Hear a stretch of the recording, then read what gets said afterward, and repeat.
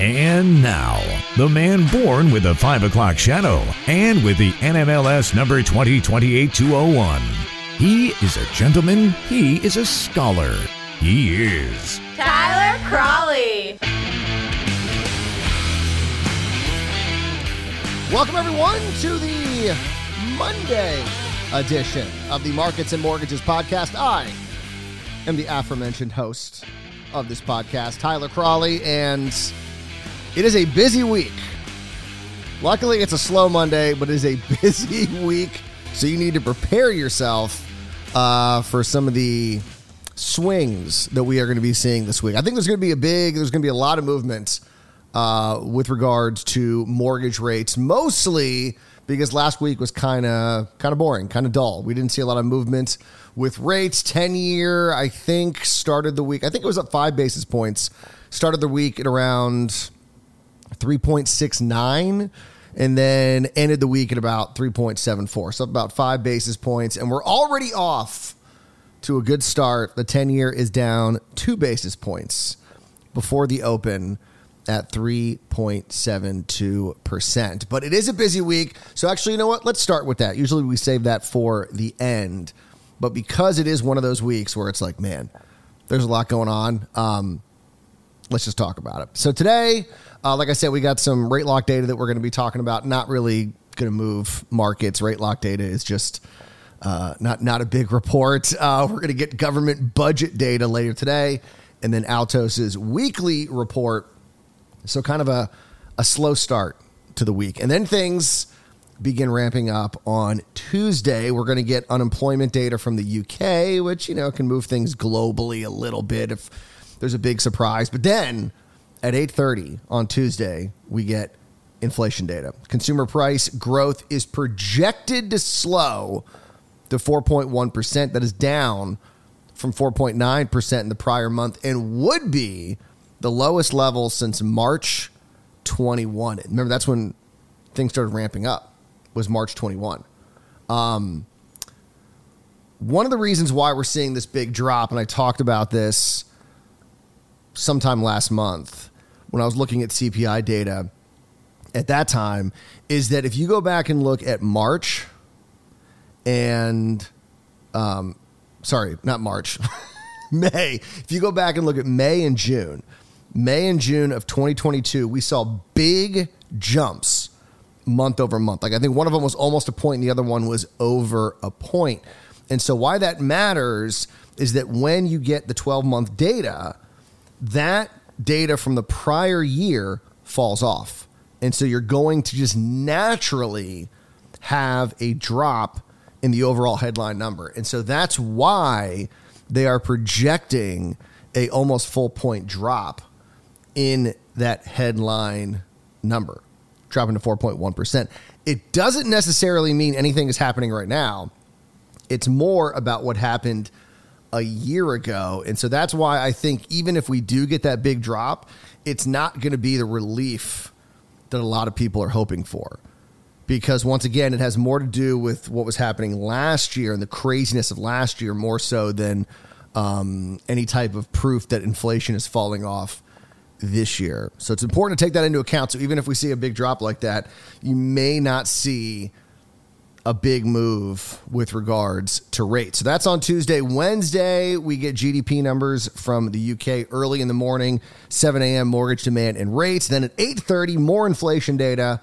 Producer prices are expected to fall, or slow, because they're still up year over year to 1.5%. That is down from 2.3% last month and would be the lowest level since December 2020. I mean, that's under the Fed's target rate of 2%. So producer prices continue to see big drops. And that's also kind of having a similar situation from what happened a year ago. But the fact that producer prices have slowed potentially to under the target rate that's encouraging. That is very encouraging. Also on Wednesday, the big story, Federal Open Market Committee will be announcing what they're going to do with rates. The consensus, overwhelming consensus, is a pause, keeping rates at 5.25. Anything other than that is going to cause a big move in the markets. Anything other than that. They decide they're going to raise rates. Uh-oh. And then, amazingly, if they decided to cut rates, which would be almost impossible, that would be very, very big market mover. And then later that day, 10 o'clock, we get unemployment data from China. Always important to keep an eye on what is happening with China. Always important. Thursday, we get the European Central Bank announcement on what they're doing with rates. They are supposed to be raising by 1/4 to move their interest rates to 4%. Always important to see what's happening around the world with regards to bonds.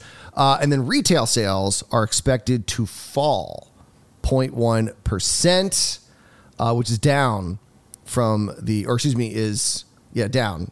There you go. I can't read my own notes. Is down from the 0.4% increase that we saw the prior month. Jobless claims are expected to fall a little bit to 250,000 after the big jump that we saw last week. And then we'll get mortgage rate data, as always. And then the Bank of Japan is expected to hold rates at minus 0.1%. So always important to see what other central banks are doing. Gives you an idea of what's happening with those economies.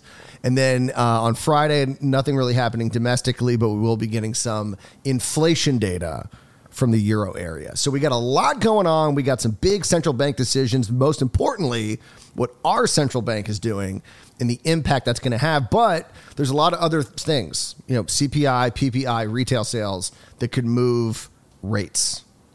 And so that's why it's important to keep an eye on these reports. And this international data, if something crazy happens internationally, that is always going to have an impact on our markets. So it's a busy week. It is a busy week. So before we completely move into the new week, let's just briefly talk about a report that came out at the end of last week. I think it came out on Thursday, and I posted about it on Friday. So I'm a little bit behind the eight ball. Is that the proper use of that phrase on this issue? It's a report from the National Association of Realtors looking at affordable homes. And we know that inventory is a problem, especially where we are here in southeastern North Carolina. Inventory is non-existent. And I know it's a problem across the country.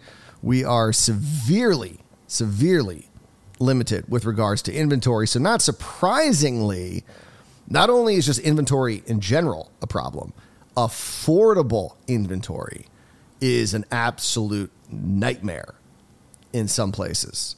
For example, the report, once again from the National Association of Realtors, finds that the market is missing almost 320,000 homes valued up to $256,000, which is the affordable price range for a household earning about $75,000.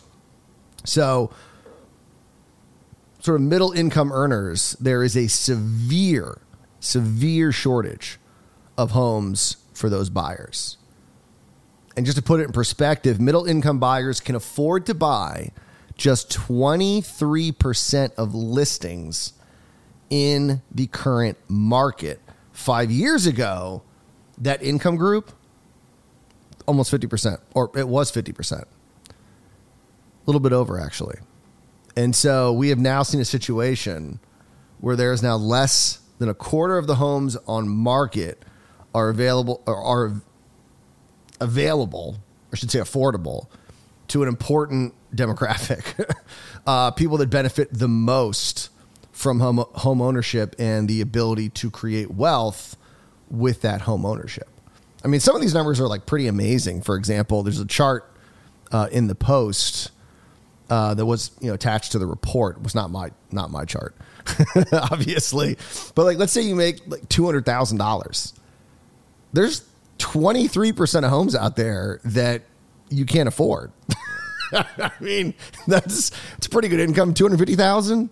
There's 15% of homes out there that you can't afford. I mean, so you look at some of these numbers. My favorite, though, is in the 500,000 plus, and this is probably just because it's a math error. But if you're making over $500,000, so this is everything, they're saying you can only afford 99.9% of the homes.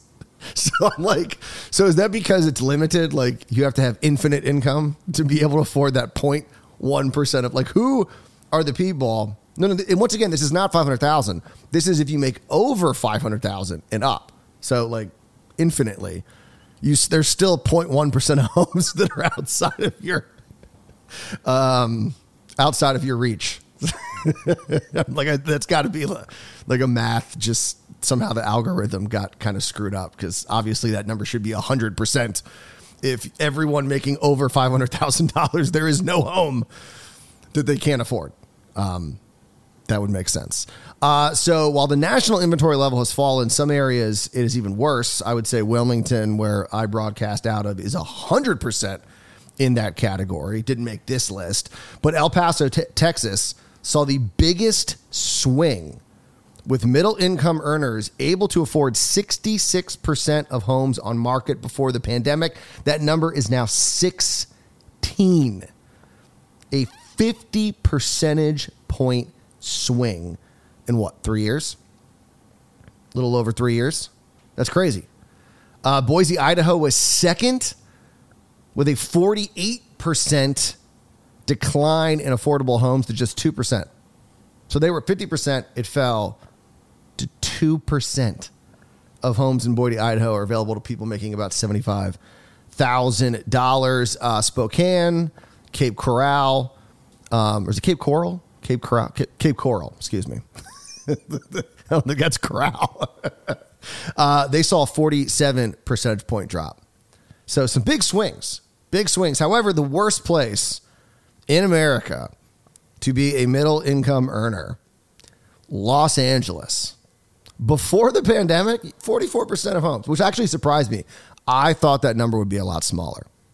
44% of homes. Now, less than 1%. That's insane.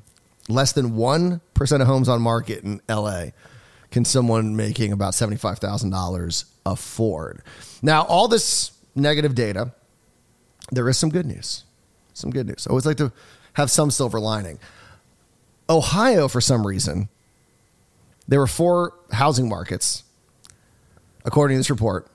I mean, this is like obviously cities of certain size. 4 housing markets that actually saw an uptick in affordability. So there's actually more homes available post-pandemic than there was pre-pandemic. So I'm not sure if that's a good thing. I mean, does that mean people are leaving Ohio en masse, or what's going on here? But Youngstown saw a 6 percentage point increase, and now 72% of homes in Youngstown are available to middle income borrowers. Akron was number 2 with a 3 percentage point increase. Toledo and Cleveland both were up 1 percentage point.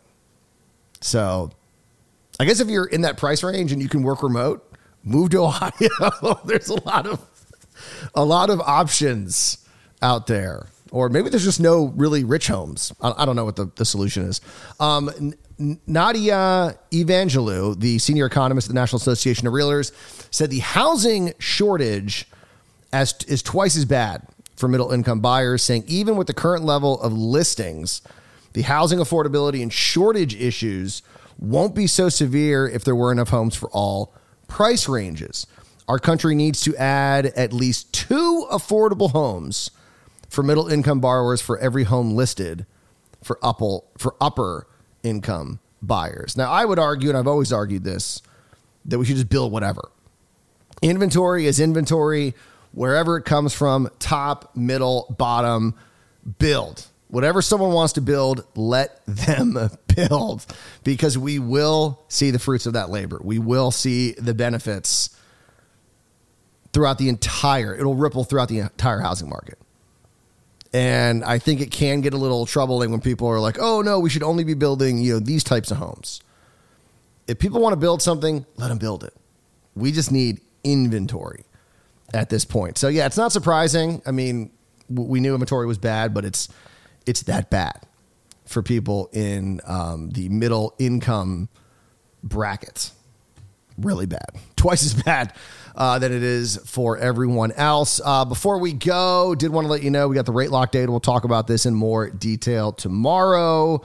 But good news. Overall rate lock volume was up 14% month over month in May.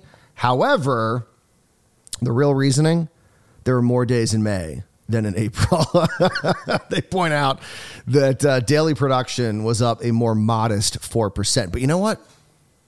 I will take that 4%. I will take that 4%. Purchase lock counts were down 38% year over year and down 29% compared to pre-pandemic levels. The greatest difference from 2018 to 2019, yet as rates rose again toward the end of the month, the average purchase price rose for the sixth consecutive month to hit $454,000, while the average loan amount rose to $360,000. And credit scores continue to remain near record highs. So not surprising. This is what we've been seeing. We're still seeing loan quality rock solid, if not improving with these credit scores. Loan amounts are increasing because home prices are not dropping, despite continued drop in volume, even though we're seeing a little increase month over month when you account for the difference in days. But a little bit of an increase, but home prices continuing to hold because of the lack of inventory, as we just talked about. So we'll get into that report in more detail tomorrow once I have time to kind of break it down and look at all the data. But I think we can call it a show. That was good. That was the best show ever. All right. Like I said, it's a busy week, so prepare yourself. Tomorrow's going to be big. We're going to be talking about CPI data. That comes out at 8:30, so we'll be talking about it when the show starts. And then we're just going to be off to the races.